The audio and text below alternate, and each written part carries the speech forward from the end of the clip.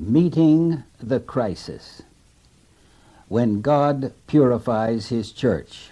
This is number one. I'm excited, for I've made another discovery.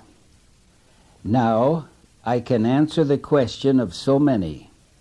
When and how is God going to cleanse His church of the apostasy that is daily gaining momentum within the structure? I receive hundreds of letters from all over the world in which our dear people are sighing and crying because of the abominations which are taking place. But now I praise God, for I can tell you exactly what God is going to do and how He is going to do it very soon. I'm indebted to Leola Rosenvall for helping me to discover the answer, which is found in the dream given to William Miller, one of the great pioneers of this Advent movement. Ellen White, God's last day prophet, considered William Miller's dream to be God-inspired. She made it a part of her own book, Early Writings, and made reference to it in her own words on page 48. You will find his dream on page 81 to 83. Now, while I continue, may I suggest that you get your copy of Early Writings so you can read with me. Humboldt Academy, which is located many years ago in Eureka, California, was planning to put on a school program. As a part of their program, they chose an 11-year-old girl from their nearby grade school to read William Miller's dream. As a result of that reading, throughout the many years that followed, never did this young girl forget that dream. By reading it to the audience that night, it was etched upon her memory forever. If the importance of that dream so impressed an 11-year-old girl, perhaps it may make an indelible impression upon children and adults who read or hear his dream today. Throughout the years, as the scroll of current history has unrolled, it is becoming more and more evident that William Miller's dream is a prophecy of God's last day remnant church, spanning the time from 1844 to the end. The prophecy began when the Advent movement was purified or cleansed by the disappointment. But his dream also covers the intervening time and ends with the final purification or cleansing of the church when, according to divine revelation, is scheduled to take place near the end of time. We will begin by reading Miller's dream, as it is recorded in Early Writings. But before we do this, let us pray. Loving Father, so many of thy children are perplexed and even discouraged as we see thy standards being pushed aside with a worship pattern encouraged contrary to divine inspiration, and even doctrines being preached contrary to thy word. Our hearts cry out for thee to reveal thy power and cleanse thy church. As we thus unburden our hearts before thee, we praise thy name for giving us the answer we have prayed for. In the precious name of Jesus, we thank thee. Amen. As I previously suggested, I hope you have the book Early Writings open to the page 81. As I read Miller's prophetic dream. Follow along. Are you ready? Good. I quote, "I dreamed that God, by an unseen hand, sent me a curiously wrought casket about 10 inches long by 6 square, made of ebony and pearls curiously inlaid. To the casket there was a key attached. I immediately took the key and opened the casket, when, to my wonder and surprise, I found it filled with all sorts and sizes of jewels, diamonds, precious stones, and gold and silver coin of every dimension and value, beautifully arranged in their several places in the casket. And thus arranged, they reflected a light and glory equaled only to the sun. I thought it was not my duty to enjoy this wonderful sight alone, although my heart was overjoyed at the brilliancy, beauty, and value of its contents. I therefore placed it on a center table in my room and gave out word that all who had a desire might come and see the most glorious and brilliant sight ever seen by man in this life. I began to think that the owner would require the casket and the jewels again at my hand, and if I suffered them to be scattered, I could never place them in their places in the casket again as before, and felt I should never be able to meet the accountability, for it would be immense. I then began to plead with the people not to handle them, nor to take them out of the casket. But the more I pleaded, the more they scattered. And now they seemed to scatter them all over the room, on the floor, and on every piece of furniture in the room.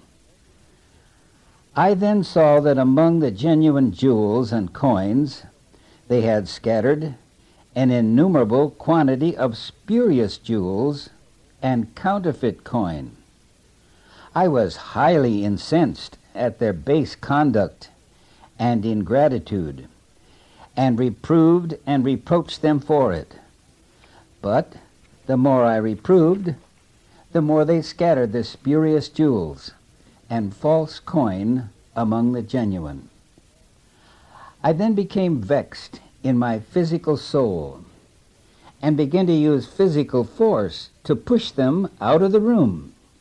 But while I was pushing out one, 3 more would enter and bring in dirt and shavings and sand and all manner of rubbish, until they covered every one of the true jewels, diamonds, and coins, which were all excluded from sight. They also tore in pieces my casket and scattered it among the rubbish. I thought no man regarded my sorrow or my anger. I became wholly discouraged and disheartened, and sat down and wept. While I was thus weeping and mourning for my great loss and accountability, I remembered God and earnestly prayed that he would send me help. Immediately, the door opened, and a man entered the room.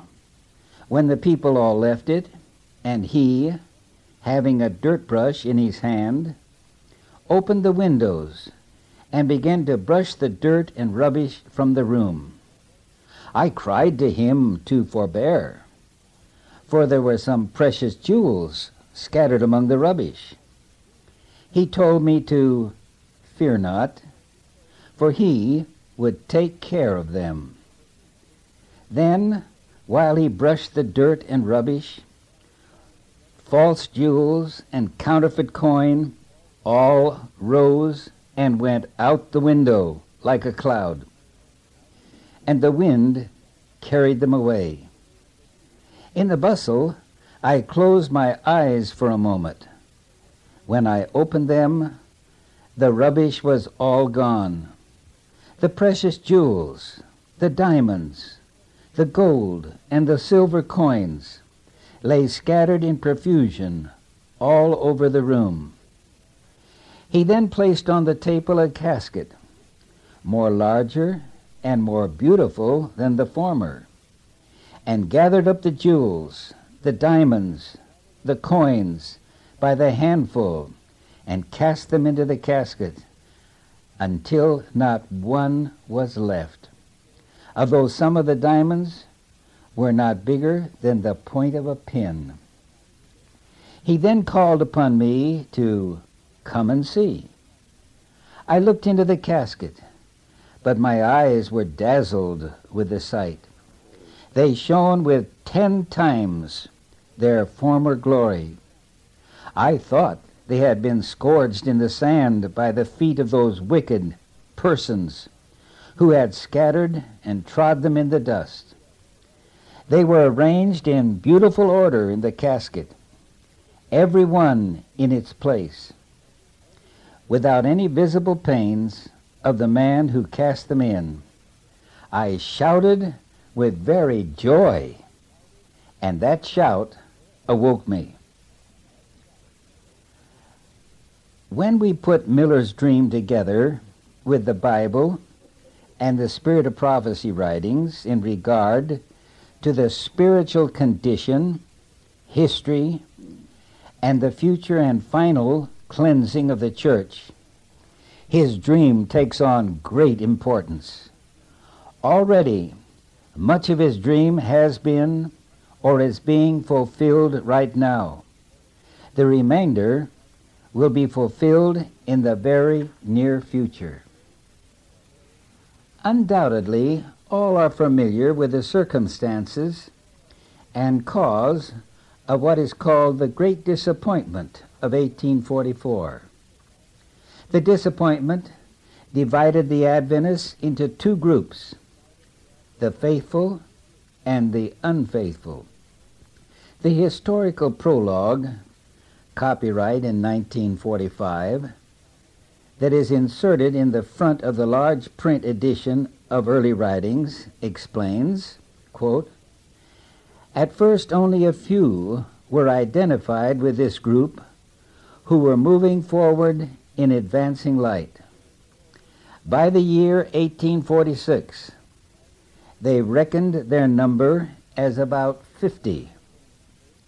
The larger group who turned from confidence in the fulfillment of prophecy in 1844 numbered approximately 30,000, end quote.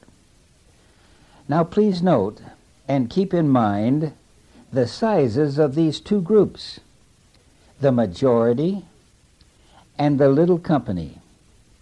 This is very important as we compare the wheat and the tares within the church today. Now for the particulars of Miller's dream. According to the inspired writings, the casket represents God's church. It was made of ebony. Ebony is a very hard wood. It is very durable. The most valuable ebony is black and takes a rich, high polish. Imagine this inlaid with magnificent, glistening pearls. The casket was beautiful, and this is the way God represents his pure people after the disappointment weeded out the unfaithful in 1844.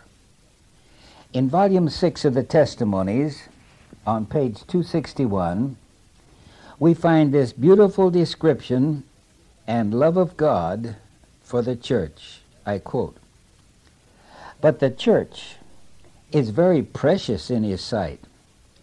It is the case which contains his jewels, the fold which encloses his flock, and he longs to see it without spot or blemish or any such thing. He yearns after it with unspeakable love, end quote. What do the jewels represent? Again, I will quote from inspired writings.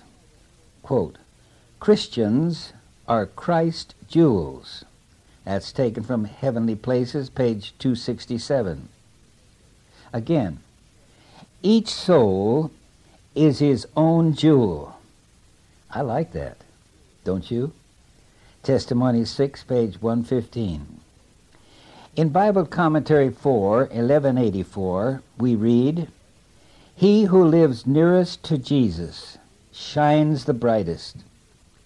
The luster of the tiniest gem in God's casket will glorify him, unquote. Concerning Christ's jewels who remained faithful in 1844, we read, God's people were then accepted of him.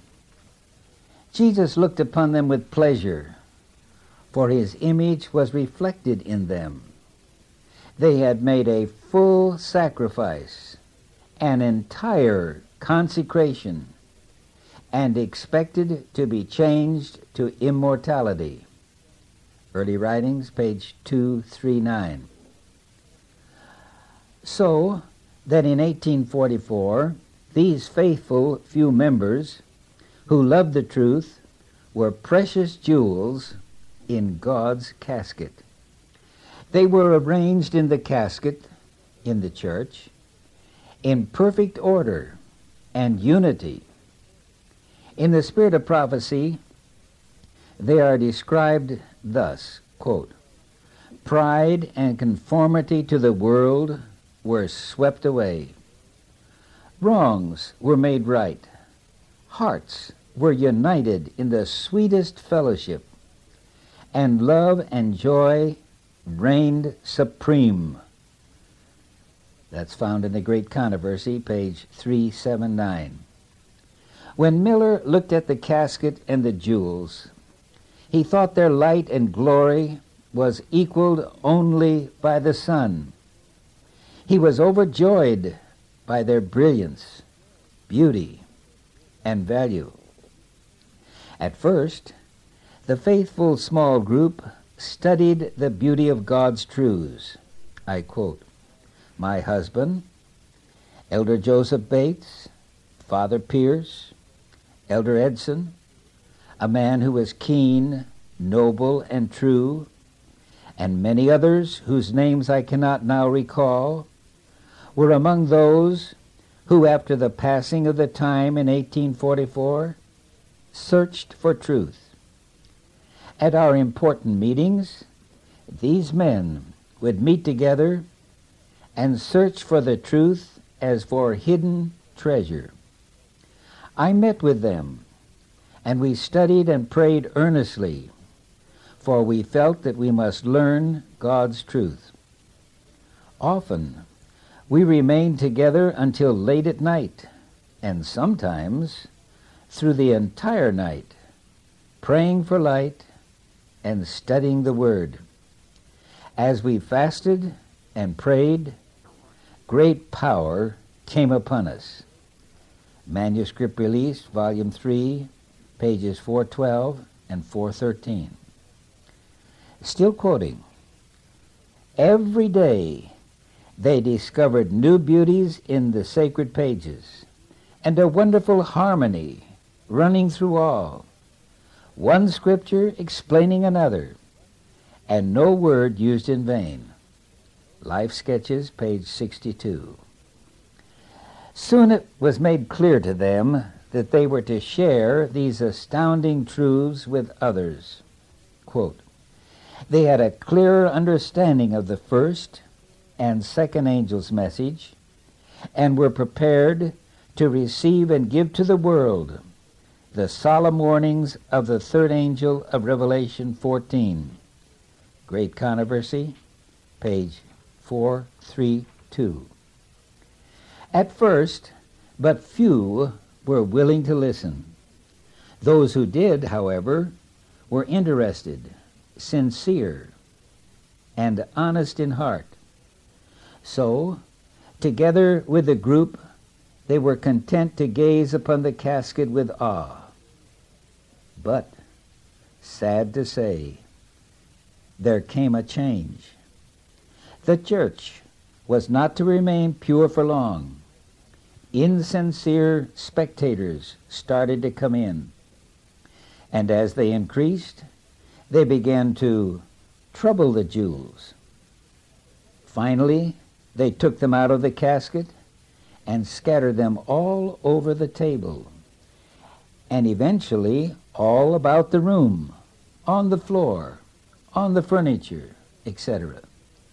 The order and unity of the church was being destroyed. In sorrow, we note that their troubles worsened. The insincere spectators began to scatter spurious jewels and counterfeit coins among the genuine. Unconverted souls were joining the church, becoming members in ever-increasing number. They were Satan's agents, his so-called jewels, with their false, glittering, and spurious experiences. In his parable of the wheat and the tares, Jesus predicted that an enemy would sow tares in the field, that is, in the church. So it was that tares and wheat were now growing together in God's remnant church. See Matthew 13:24-29. God refers to this phase of our church history when genuine and spurious souls would mingle together in church fellowship as the church militant. Now, the term militant means engaged in warfare, aggressively active, Webster's Dictionary. We will note how appropriate this name is for our church during this period of time. For the tares began to bring into the church erroneous doctrines. Paul predicted that this would happen in our day. He calls these errors doctrines of devils. I'm reading 1 Timothy 4:1. Now the Spirit speaketh expressly that in the latter times some shall depart from the faith, giving heed to seducing spirits and doctrines of devils. How sad the picture of our church was to become.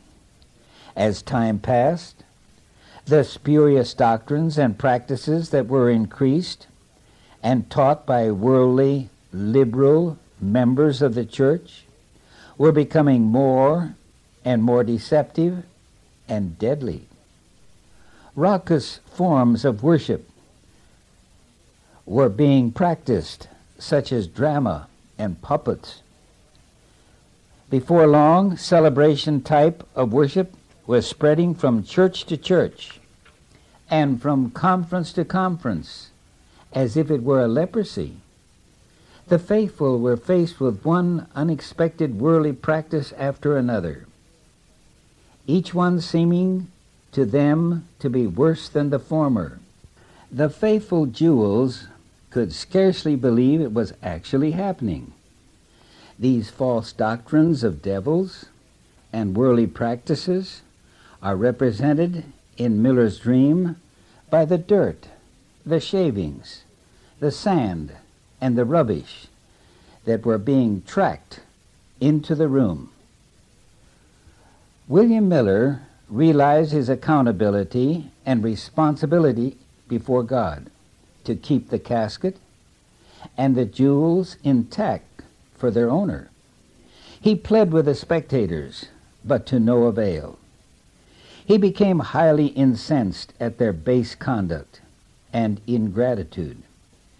He reproved and reproached them, but the more he pled and rebuked them, the more they brought in dirt, shavings, sand, and rubbish, counterfeit jewels, and spurious coins. Miller even attempted to use physical force, but as he pushed one out, 3 more would enter. all his pleadings, all his reproofs, and even his attempted physical force were useless. Alas, hundreds today have experienced the same. Many references in the inspired writings predict and warned us that just such a time as this would come into the church. Ellen White herself warns us that erroneous theories would be taught to God's people in our day as if they were Bible truths. See Faith and Works, page 86. She also warns us, and I quote, "Many will stand in our pulpits with a torch of false prophecy in their hands, kindled from the hellish torch of Satan. If doubts and unbeliefs are cherished, the faithful ministers will be removed from the people who think they know so much." Testimonies to Ministers, page 409 and 410. Could false church members become so much of a majority and so powerful that they could not only themselves preach the hellish doctrines of Satan from our pulpits, but also deny the use of our pulpits to the faithful? Think it over. It's happening today. Now the question: how are the faithful hidden from sight? If the faithful were banned from leadership positions and from our pulpits, as suggested in the quotation I just read, are they not essentially hidden, at least from the unfaithful majority? Remember, however, that the faithful jewels, though hidden, are still in that room. They are still present in God's church. Though they may be hidden, as it were, they will be standing in the light of God's presence. They will be awake and aware of that which is transpiring in the church. They cannot but sigh and cry. Neither do they sit quietly by. What did the servant of the Lord see them doing? I will quote from Testimonies 5, page 209 and 210. At the time when the danger and depression of the church are greatest, the little company who are standing in the light will be sighing and crying for the abominations that are done in the land. But more especially will their prayers arise in behalf of the church, because its members are doing after the manner of the world. Now just listen to this. These sighing, crying ones reproved, counseled, and entreated. But the glory of the Lord had departed from Israel. Now that's quite a statement. Although many still continued the forms of religion, his power and presence were lacking. How sad. And notice, their righteous souls are vexed day by day with the unholy work and conversation of the unrighteous. They are powerless to stop the rushing torrent of iniquity, and hence they are filled with grief and alarm. They mourn before God to see religion despised in the very homes of those who have had great light. They lament and afflict their souls because pride, avarice, selfishness, and deception of almost every kind are in the church." Unquote. How clearly stated is Ellen White's description of the activities of the faithful at the time when the danger of the church is the greatest. Is it not comparable to the feelings expressed by William Miller in his dream? Right. But alas, This was not the end of the works of the unfaithful. Lastly, even God's casket was torn apart. To add insult to insult, the unfaithful, spurious Jews went so far as to tear God's casket apart and throw it into the rubbish, to be trodden underfoot. What a picture! Rather than being unified at this time, the church was being torn apart by false members and counterfeit leaders. Confusion reigned. Because of this, the faithful experience great anguish. How can they fulfill their responsibility to keep the church pure so that she will be prepared to meet her Lord? Under such circumstances, how can the pure gospel go to the whole world, to every nation, kindred, tongue, and people? The entire world must hear the cry, "Prepare to meet thy God." Who will be held accountable for all this error and upheaval in the church? In utter despair, William sat down and wept. It seemed no one regarded his sorrow. Then Miller remembered God. He prayed earnestly for help. Immediately his prayer was answered. A man with a dirt brush entered the room. After throwing the windows open, the man began to sweep vigorously. Miller writes, "I cried to him to forbear, for there were some precious jewels scattered among the rubbish. He told me to fear not, for he would take care of them." How precious the thought. The man with the dirt brush needed no help from man.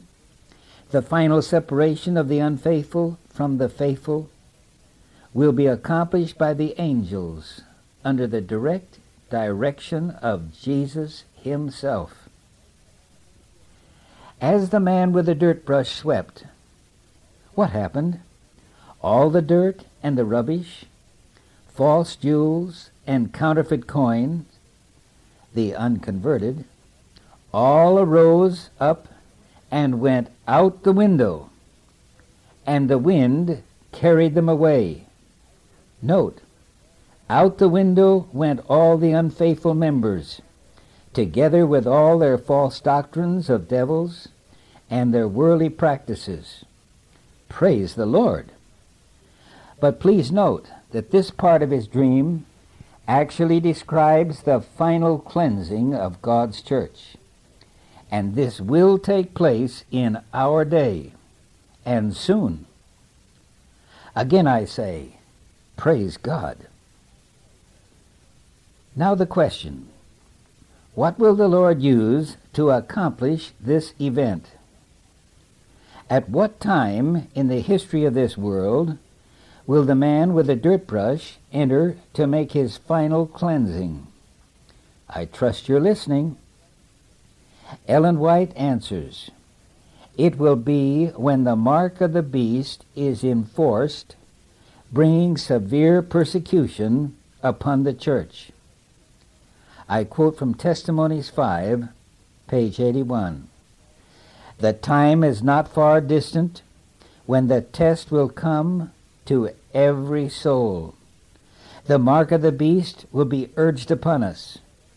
Those who have step by step yielded to worldly demands and conformed to worldly customs will not find it a hard matter to yield to the powers that be, rather than subject themselves to derision, insult, threatened imprisonment, and death.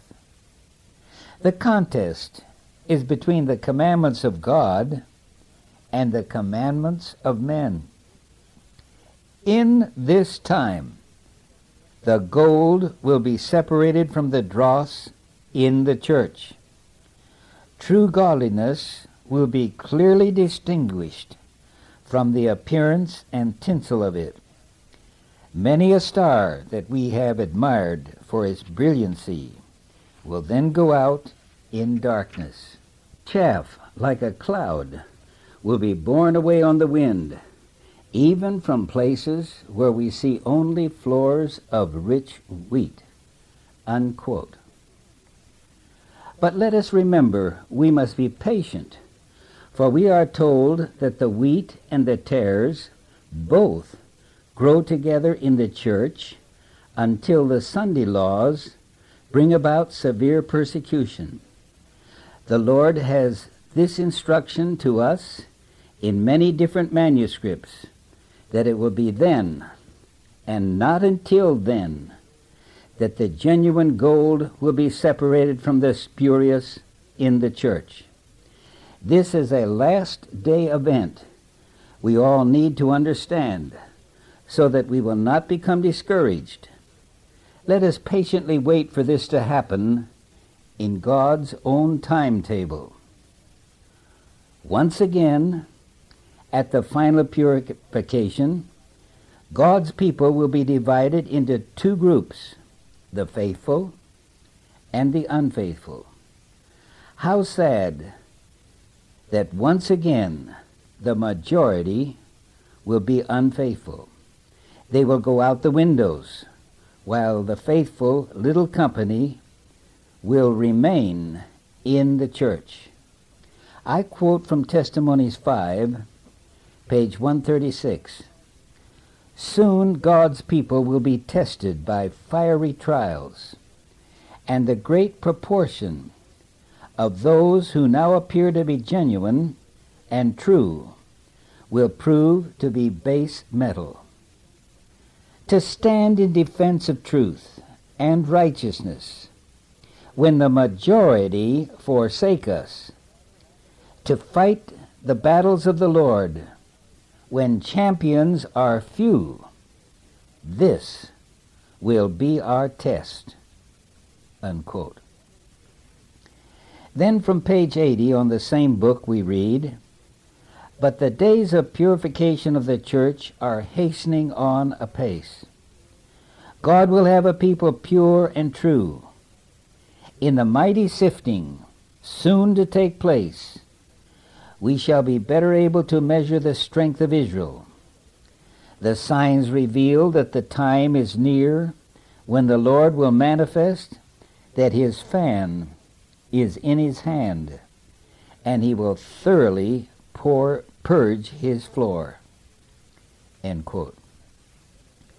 Please note that in Miller's dream, the unfaithful rose up of their own volition and choosing and went out the window. Inspiration informs us that they chose to yield to the powers that be, rather than suffer persecution. Why? From Volume 5 of the Testimonies, 136, and this is speaking of every nation on earth, I quote, "The nation will be on the side of the great rebel leader." Unquote. We come now to a most beautiful and encouraging part of Miller's dream. For a new casket was placed on the table, yes, but not until all the sinners of Zion have been blown away with the wind, together with their doctrines of devils and worldly practices. It is then, but not until then, that a new casket was placed on the table. The new one is much larger and much more beautiful than the first one had been. At this point in his dream, the genuine jewels and true coins lay in confusion, scattered all about the room. Please note once again, they did not go out. Rather, the man who had the dirt brush gathered up the jewels and the coins by the handful and cast them into the casket. This was done without any seeming effort on his part. At this point, Miller closed his eyes for a moment, And when he opened them, all the jewels were not only all in the casket, but all were again arranged in perfect order and harmony. Take note, this casket shone with 10 times its former glory. Praise God! What a glorious sight soon to happen. As Miller's dream finally develops to this glorious conclusion, it should be a great encouragement to God's church today. Has not God foretold that these times of despair and confusion are coming? A time when there would be errors and false members and false leaders? But praise God, he also tells us that there is a soon coming remedy. It is a certainty, for it is the Lord who holds the fan of purification in his hand. But take note, the new casket is not a new church. It is the same Seventh-day Adventist church that had its beginning in 1844. But it is now in a different phase of its earthly history. No longer will she be overwhelmed with a majority who were promoting errors within her borders. No longer will she be called the church militant, as the first casket had been called. God now refers to her as the church triumphant. This is the final phase of God's church on earth. The church triumphant is the new casket. In this casket, each jewel will be shining gloriously in its own place. Unity and order will be restored. The members cannot but be in perfect unity, for all will be led by the same Holy Spirit. I quote, "There will be no confusion, because all will be in harmony with the mind of the Spirit. The barriers separating believer from believer will be broken down, and God's servants will speak the same things." Testimonies 8, page 251. Isn't that wonderful? In her book, Early Writings, as well as in many other places in her writings, Ellen White describes the purified church. I'm quoting, "I was shown those whom I had before seen weeping and praying in agony of spirit. The company of guardian angels around them had been doubled, and they were clothed with an armor from their head to their feet. They moved in exact order, like a company of soldiers. Their countenances expressed the severe conflict which they had endured, the agonizing struggle they had passed through. Yet their features, marked with severe internal anguish, now shone with the light and the glory of heaven. They had obtained the victory, and it called forth from them the deepest gratitude and holy, sacred joy. Evil angels still pressed around them, but could have no power over them. I asked what had made this great change. An angel answered, 'It is the latter rain, the refreshing from the presence of the Lord, the loud cry of the third angel.'" Early Writings, page 271. Beloved, this purified church will be ready to give the pure gospel to the world with a loud cry, in exact order, like a company of soldiers. They will quickly finish God's work on earth as they go forth triumphant, conquering to conquer. Remember my recent tape entitled "With Supernatural Intervention"? During the past week, this was vividly impressed again upon my mind. I had gone shopping for another car. Imagine my surprise when the dealer was filling out the papers, and he asked what work I was employed in. I replied, "I'm a retired Seventh-day Adventist minister." Suddenly he stopped what he was doing and said, "Good. I'm going to ask you a lot of questions." Then he told me he was a born-again Christian, a member of a Baptist church. He wanted to know the difference between my church and his. I began to explain the Sabbath and other truths when he interrupted, "My church believes in keeping 9 of the commandments, but I am beginning to believe we should keep all 10. He continued, "I'm beginning to believe God's Word is both the Old and the New Testament." I agreed. He continued, "Tell me about your worship service. Do you believe in celebration music? I mean electric guitars and Christian rock music." I replied, "I certainly do not." He continued, "And what about drama in the divine service?" I could hardly believe what I was hearing. Then he said, "And what about those Christian ditties when they sing and repeat over and over and over the same words?" Oh, how my heart went out to him, for I believed the same. He also expressed his disapproval in clapping and members using the divine service to go about shaking hands with their friends and guests, creating a bedlam in God's holy sanctuary. You know, I was almost speechless. All this from a non-Adventist?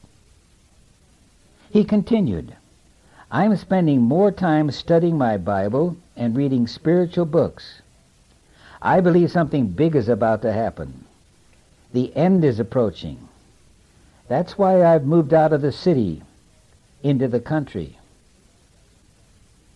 I just couldn't believe I was listening to one who was still in Babylon. He went on, "We are homeschooling our 3 children, and we pushed the TV out the door 6 years ago." As he spoke, I found this young man I judged to be in his early 40s to be the type of a man that will answer the call when the latter rain falls and the loud cry is given, and I believe he will be one of those who will join God's people to finish the work. I invited him to attend a nearby Adventist church not far from his home. Fortunately, the pastor of this church believes in the same kind of worship service that God demands when we come to worship him. I also gave him the Desire of Ages and the Antichrist book, and promised to send him the Great Controversy after he had read the books I gave him. As I left, I felt strangely sad, for the majority of Seventh-day Adventists who are now so sound asleep and who soon will give up their faith. But praise God, there are those now in Babylon who are awake and getting ready to join us for the final call to become a part of God's faithful few. I've no doubt that God's true church will triumph. Here is Solomon's description of the new casket, the new church. "Who is she that looketh forth as the morning, fair as the moon, clear as the sun, terrible as an army with banners?" Songs of Solomon 7, verse 10. All new members who join the church in the midst of persecution, such as the world has never before experienced, will first be purified by the blood of the Lamb and truly converted. Each one will take his place in the casket, adding beauty and luster to the church. For we are told in Scripture There shall no more enter into it anything that defileth. Revelation 21:27. What a promise. These shall be, quote, men wondered at, unquote, by the entire universe. Zechariah 3, verse 8. We need to know what is coming and how to prepare to stand in this soon-coming final event. Adults, young people, and children all need to be aware of what is happening in our church and of coming events. I quote, I saw that Satan was working through agents in a number of ways. He was at work through ministers who have rejected the truth and are given over to strong delusions to believe a lie that they might be damned. Oh, that all could get a view of it as God revealed it to me, that they might know more of the wiles of Satan and be on their guard. Early Writings, page 43 and 44. Beloved, it's time to wake up. Wake up, dear ones, for the man with the dirt brush is soon to enter our church. I'm quoting, get ready, get ready, get ready, unquote. This is our message. Early Writings, page 66. Let us pray. Oh, dear Father, how can we thank Thee for giving us such a clear picture of Thy plan to cleanse Thy church and revealing to the world a people without spot or blemish. Help us, Father, to be among Thy genuine gems. We ask in the name of Jesus.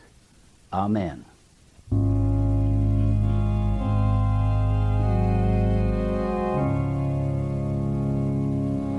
My heart can sing when I pause to remember.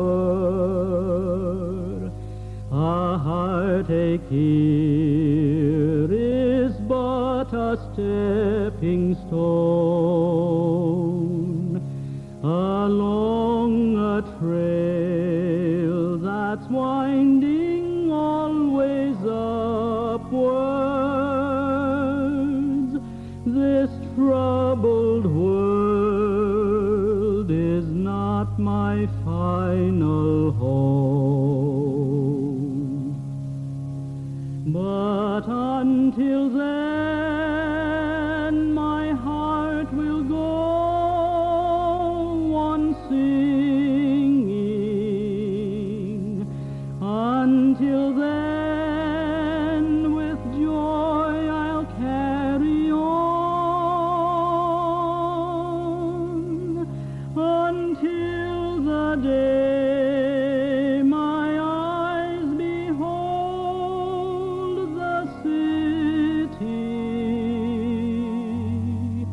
until the day God calls me home.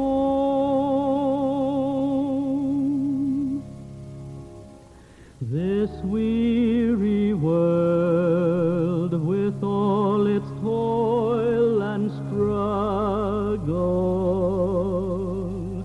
may take its toll of misery and strife.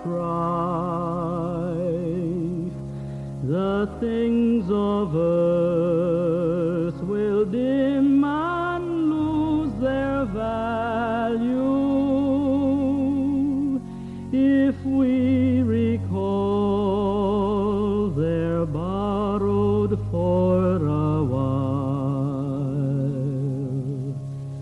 But until then, my heart will go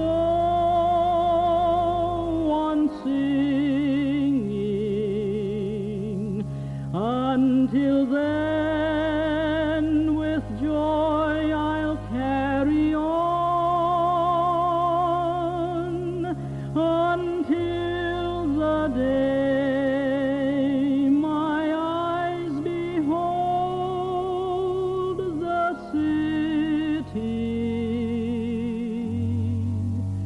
until the day